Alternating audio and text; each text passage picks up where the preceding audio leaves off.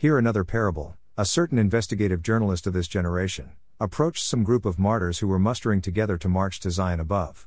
And the journalist asked one of them, "Information reaching me revealed that you, the martyrs of God, are preparing to march to New Jerusalem. Sir, may I know your identity?"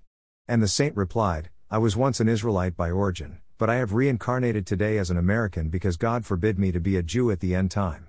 And the journalist again asked one of them, "What is your name, sir?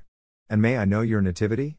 And the man replied, "I am Saint Stephen, once an Israelite who was gruesomely stoned to death by the Jews, but I have reincarnated in this generation as an African." And the journalist proceeded with his inquiries, all centered on knowing the present nativities of the martyrs. And one said, "I am now an Australian man, but I was once an Israelite who was martyred by the Jews." One also said, "I am now a Briton, but I was once an Israelite." And so on and so forth. Now hear this.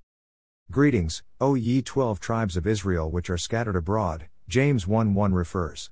"You have proved to the world today that the wise counsel of Jesus Christ to his followers 2000 plus years ago was not in vain. Do not lay up for yourselves treasures on earth, where moth and rust destroy and where thieves break in and steal, but lay up for yourselves treasures in heaven, where neither moth nor rust destroys and where thieves do not break in and steal. For where your treasure is, there your heart will be also." Matthew 6:19-21. Jesus Christ has also used you to prove to the Jews of this generation that Jerusalem is now desolate, and without true/living prophets and godly rulers. That is why she is currently a cooking pot for homosexuals, idolaters, Satanists, killers, harlots, pornographers, anti-God rabbis and priests, evil rulers, etc. Now hear the conclusion of this parable, O earth. The prophecies and promises of Jesus Christ, God Almighty, are yes and amen. The tabernacle of God in heaven, the holy Jerusalem, is on its journey to the land of creation, Israel.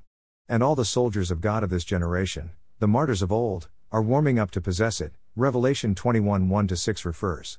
Though this script is a parable, but it is a potent prophecy that shall shortly come to pass. God come Son.